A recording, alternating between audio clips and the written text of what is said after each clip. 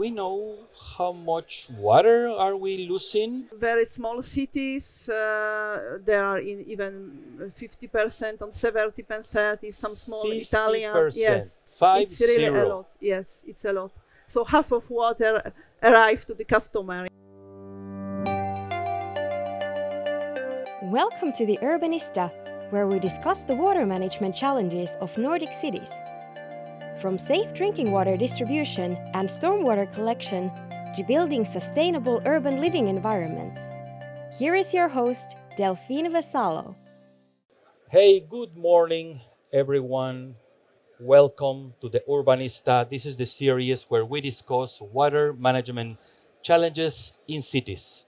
I'm your host, Delphine Vassallo, and we are in Copenhagen, Denmark.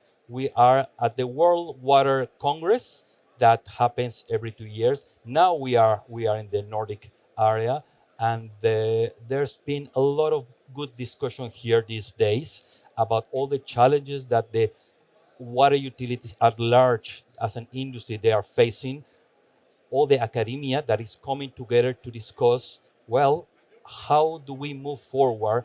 How do we progress to keep, to preserve the most precious asset that we have in this planet, the water?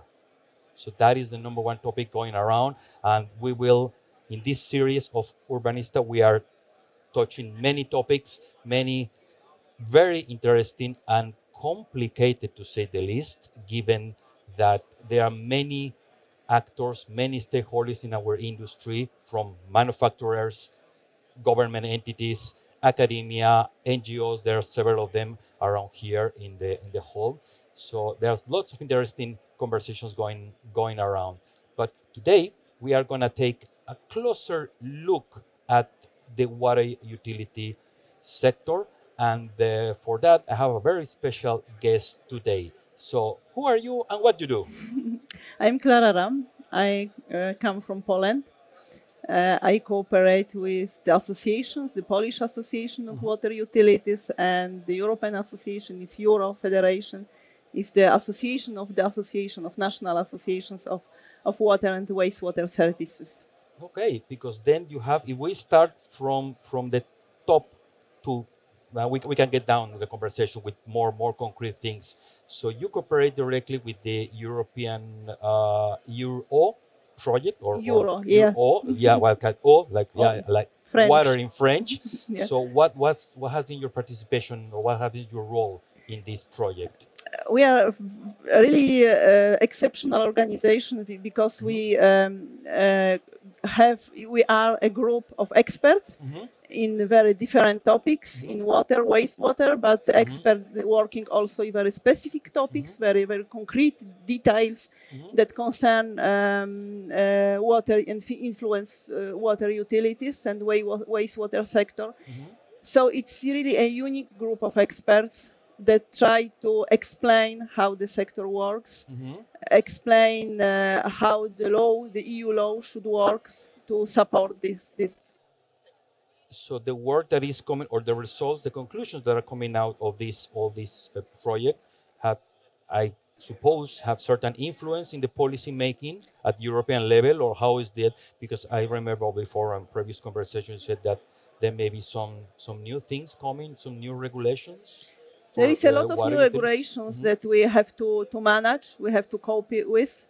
The most important last days is the new Drinking Water Directive, which implement a lot of challenges for drinking water sector. We have one issue with the audio. We are need just to change the microphone. This is the type of things that happen, yeah, when you are live. But so to summarize a bit what Klara was saying, yes, there's several regulations in preparation already coming, and for example, specifically on the leakage. So how are they detected, and the risk management, how the water utilities are actually managing this risk, and Yes, the risk management is something that we have been working on for a long time, just preparing because we knew that it would happen, that it will be obligation for water utilities. With the leakage as well, we were working on it, but now we have really coped with leakages into the network. So just to reduce the amount of water that we lose in the network. So the challenge is just to make network more efficient, but also find leakages. So do we know how much water are we losing in, I mean, I don't know, in Europe or at some number? Do we know that? According to benchmarkings, we calculated, for example, in Poland, it's about 2,000 cubic meters per kilometer of network per year. But it's also in percentage. So Denmark is really a leader. They lost really. They are expert very low, on it, and very they low percentage. Yes, very low percentage. So the limit is, I don't remember, but it's about 10% of 10% water loss. of the of water lost in the network. But still, if it's still 10%. I don't know if we take it to in absolute numbers. There's a lot of cubic meters. I mean, and you mentioned, okay, Denmark is in a very good place. They are like, at the forefront, and with the 10%. There may be another countries that may not be doing that well, but I can imagine that is 15, 20%, and more alarming even things. in very small cities, there are even 50% and 70% in some small 50%. Italian. Yes, 50. It's really a lot. Yes, it's a lot. So half of water arrives to the customer, yes, and half is just lost somewhere. So there are challenges that we have to manage. And we have a good example, for example, from Denmark and from another, for example, big cities that manage the issue. But the challenge is for smaller, how they have to calculate water loss, but also how they should invest. So they should renew their pipes, renovate their network. So a lot of technologies in just network rehabilitation are needed. Because the money is always the problem. So there's never enough money, of course, to cover to pay for all the things that we need to either renovate or build new. But I'm trying to figure out if we do some numbers, like we are losing half of the water. So how much money is going to the trash versus, okay, if we do a significant amount of investment, I guess that would be compensated. But I guess that's a lot of numbers. But have you heard from the utilities or the municipalities? Have they been in this type of number crunching exercise? So the first thing is just to calculate, just to know. If you don't know, you cannot react. Yes, exactly. So you have just to learn about your network, how much water do you lose and where it's lost. And another thing are just to fit the network. So to check, for example, water metering, how you meter, and if water meters are really fit for purpose. And after you have care about your network, about the pipes, so about the material you choose, you have to check the age of pipes if they are old, and you have just to replace them. So there is a lot of small factors that make the knowledge, and after you can prepare a program. Do we know, or is there any data anywhere, I mean, at the European level, about the average age of the networks? There are some benchmarkings, and for example, in Poland, we have pipes that are more than 100 years old. But sometimes they are not as problematic as, for example, pipes that were built in 1980, because it was time of let's say communism, yes, and also they were not well done. So there was problem, not maybe the quality of material, but also how they were placed into the ground, and it's a problem. So they are more problematic. They are about 40 years old, but they are more problematic than older.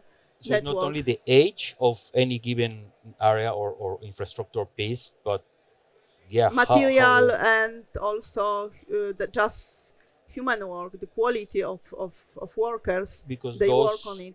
Those that are 100 years old, well, I can imagine that most likely they are not made in plastic, they are made on concrete or I don't know what they were using 100 years ago. So they are some steels or some materials that the network was done from them, but they are not as problematic as younger network. So the material is very important. How to choose the material for the network and really how to place it. Or the durability of the material, that's a very important thing. But you mentioned also that there may be certain works that are not that old, just made 20 years ago or 30 years ago, and those are the ones that are creating some problem. Is this maybe the design, the planning of that at that point?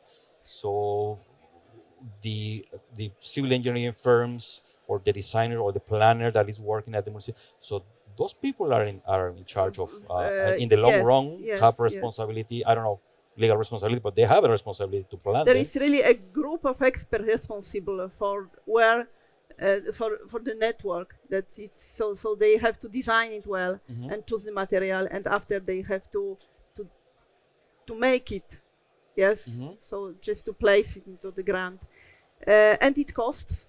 That's right. So we calculated, for example, in Poland, they were a program. We calculate the cost of implementing this new drinking water directive, and about 20 billion zlotys. So it's about 10 billion euro. 10 billion euros. Yes. Okay. So it's really 10 billion with a B. 10 billion euro that have to be put into network just to make it working properly. So we have to renovate or just rebuild the network. And the cost of it for next 10, 20 years, it's about 10 billion euro. But this is purely to build it or to do the actual renovation. Is there to get the job done. One is done, okay, let's go to the next phase, etc. Is there any thought about the total cost of ownership? Is not just getting it done, but then how are we running it in the long run? How much money it costs for the utilities to run the business? So those two type of costs. So cost of running. So we calculate of this in tariffs. In Poland, there is a central regulator, and we just report how much money we put just in the operate and maintenance of the network, and after how much money we need for investment. So really the common problem of almost all utilities in Europe is just to have enough money for investments. Yeah. And it is sometimes very difficult to explain to central regulators and to politicians that this money have to be found, and we have to have enough funds to invest just for future generations and just to keep this network working properly. And yes, it is a bit political issue, not only technical, and also economic issue, a bit of everything. But there's as we have been discussing here before, it's a very complicated setup. There's politics in once a while, governmental entities, and they have, of course, their own goals. But the society is needing all these services that are up to the, in a good service, in a good providing a good service to the society. So the money invested there, as you said, is long term, because if we don't invest enough now, we were talking before about risk management. So if we don't invest enough now in the next 5, 10 years, so where are we going to be in 50 years or 100 years? That maybe none of us is going to be here in 100 years, but our children will be here. But pipes will stay. Yes. Exactly. The pipes will stay there. So if we don't invest now, is that a type of urgency? Or that is. How do you see that? How do we make this possible? That there is a model of 3 T's. It's OECD, that invented the 3T models. The 3T models is tariffs, taxes, and transfers. So we can to get money for these three sources. So we have tariffs, and there is issue of to explain people why they pay such amount of money for in tariffs for water, for example, and other media. And we can also have transfers and tariffs. For example, wastewater utilities, they pay environmental taxes. And these environmental taxes can just be, can fund also investments in the water, wastewater sector. Or we have transfers. For example, in Poland, we receive a lot of grants and a lot of funds from European Union funds. And thanks to it, thanks to, for example, operational program infrastructure and environment, we could invest a lot, and we could really finance a lot of also networks in Poland, water and wastewater networks, just to build them, just to catch up this gap we had when we accessed the European Union. These environmental taxes that you mentioned that are, well, on the water utilities, on which, what is the base, or how are they calculated, which is the, well, they have the title environmental tax. What is behind there? Or it depends on member states. Every member state can have its own system, but all is built on the Water Framework Directive and the Water Framework Directive, and also European treaties. The law says that polluter pays and user pays, and also they have a precautionary principle. So you cannot make damage to the environment. And if you make damage to the environment, you have to compensate it. You have to pay for it.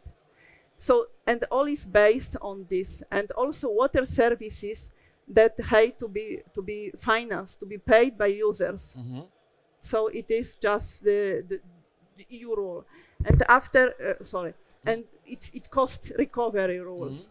And after every country, they can just feed their own system. So the most popular system is just to have this environmental tax into tariffs. You use in the environment because you drink water and you use toilet, so you have to pay for it. So you have this, in tariff, you have this amount for just environmental tax for it. So then what do you think, from our side, the manufacturers, how can we help the water utilities minimizing those leakages, helping them to manage, well, the risk of, well, further damage? So, okay, we can come up with many solutions, materials, measuring systems, real-time measuring of drinking water. I mean, many things. But what do you think is the one or two things that really would the water utilities appreciate the most from the manufacturers at large? Yes. So I think that all these rules that are in circular economy, which is very wide system, but we have to invest in sustainable materials, and that they will stay. For example, when we invest in pipes, we have to be sure that they will stay for a long time, that they will work properly, that they will not have holes, so not have leakages. But also I think that a very important role is just reuse. How we can reuse materials. So for example, when we replace pipes, how to reuse old pipes, how to make maybe for this used pipe the new one, just to bring it back to the factory and produce the new pipe. So all that concerns use, I think that it's also challenging for producers, but very important. And also the quality of work, it's very important. Yes, because this whole idea of the circular economy, of course, that's the way to go.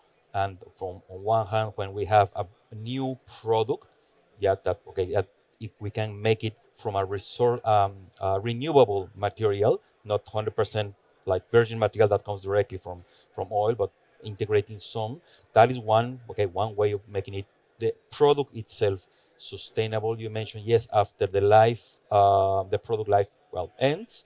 So how do we recycle that? But then we use recycled material that comes from somewhere else into certain pipe.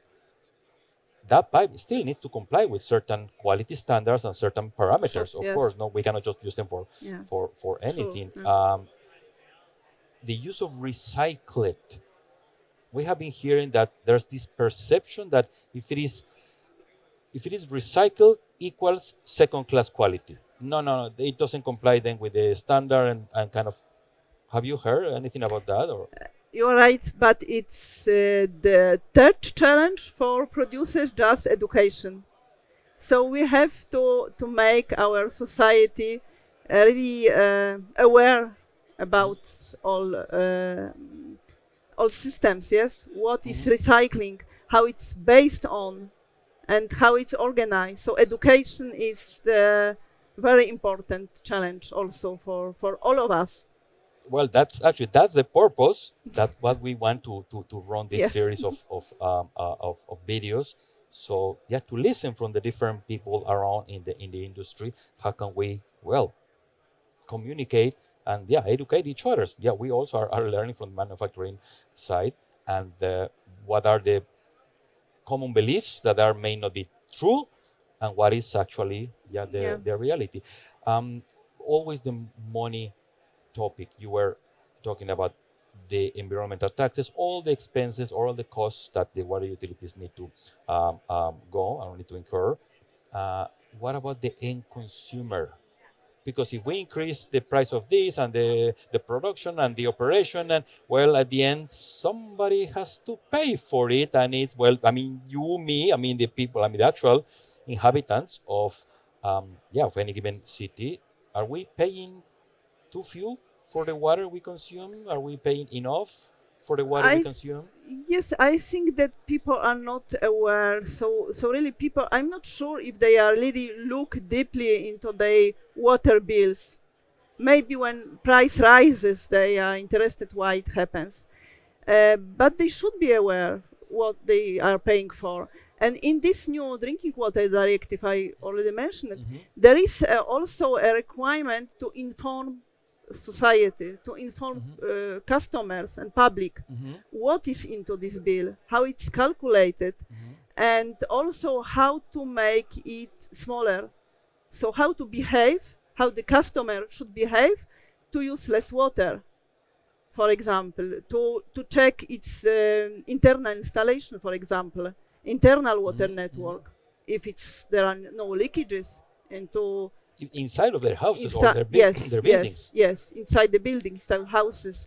How to use water to I don't know, for example, to take shower instead of take a bath. Yes, a bath. So really, sometimes very obvious thing that we all can do. Well, yeah, that's what I have been realizing. We take the water for granted because we're at home. We just open the tap. There you go.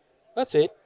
But no, I don't know, the average person or citizen may not be fully aware of the enormous effort that it takes to get the water just there, ready when you open the tap for wash your hands or whatever, and leaving it there running. I guess we come back to the topic of education. Education about value.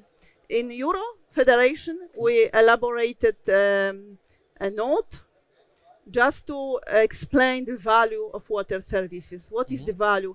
That it's not only price, but it's well-being, it's health, it's safety.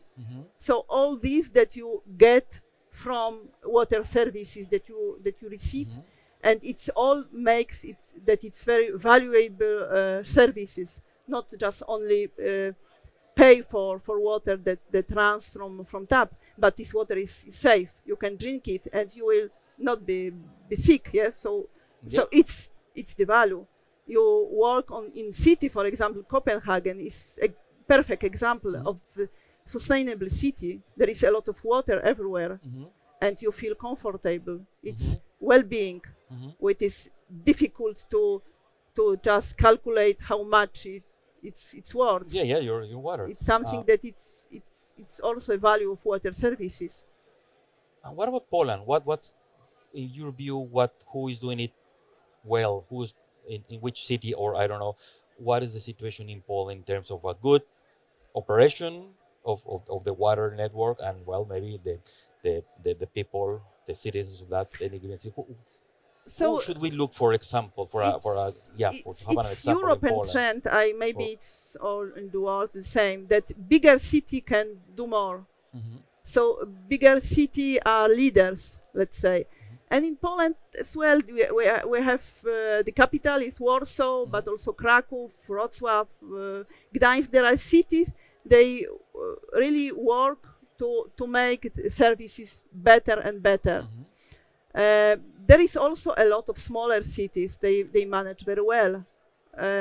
But also there is really a lot, I don't know, thousands of very, very small municipalities that really have to cope with day-to-day work, and they have no money and resources yes. and competences just to make a perfect system. So, and they need help. And we are really trying, as Polish Association and also within Euro, we will also discuss how to help them, very small water utilities. When you ask about sustainable cities, I think that a good example can be Gdańsk.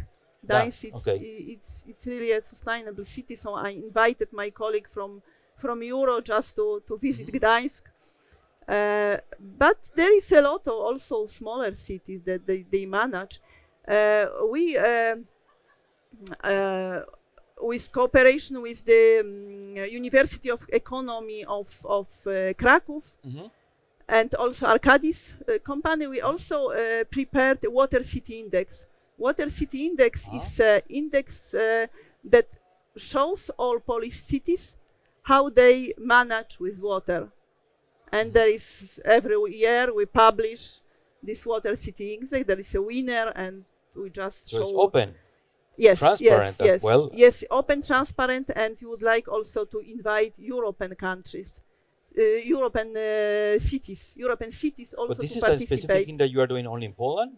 Yes, it's our Polish product that we started to do 3-4 years ago.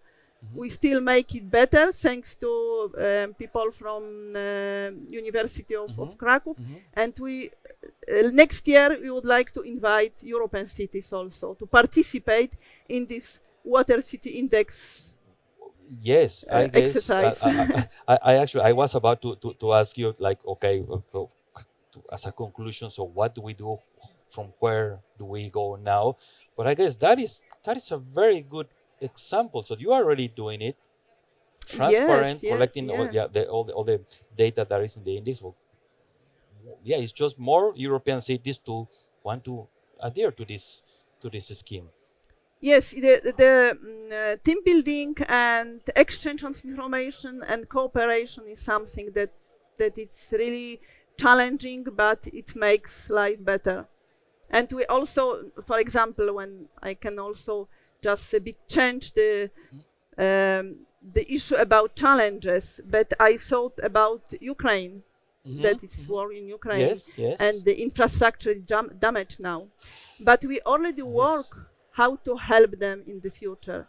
We already organize ourselves. We have a lot of volunteers that they are waiting to go there and to share knowledge, share experience, just share all their expertise and try to help. Okay, yes. We need to rebuild, well, literally rebuild all the infrastructure. So we need to exchange, we need to cooperate.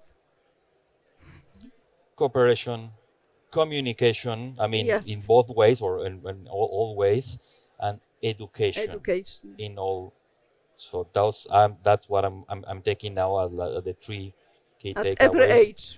At every age. And as we were saying at the beginning, this is a very complex industry, very complex environment, and well, it's not just up to one part, not just municipalities, not just manufacturers, not just water utilities. So we all need to, well, talk and come together.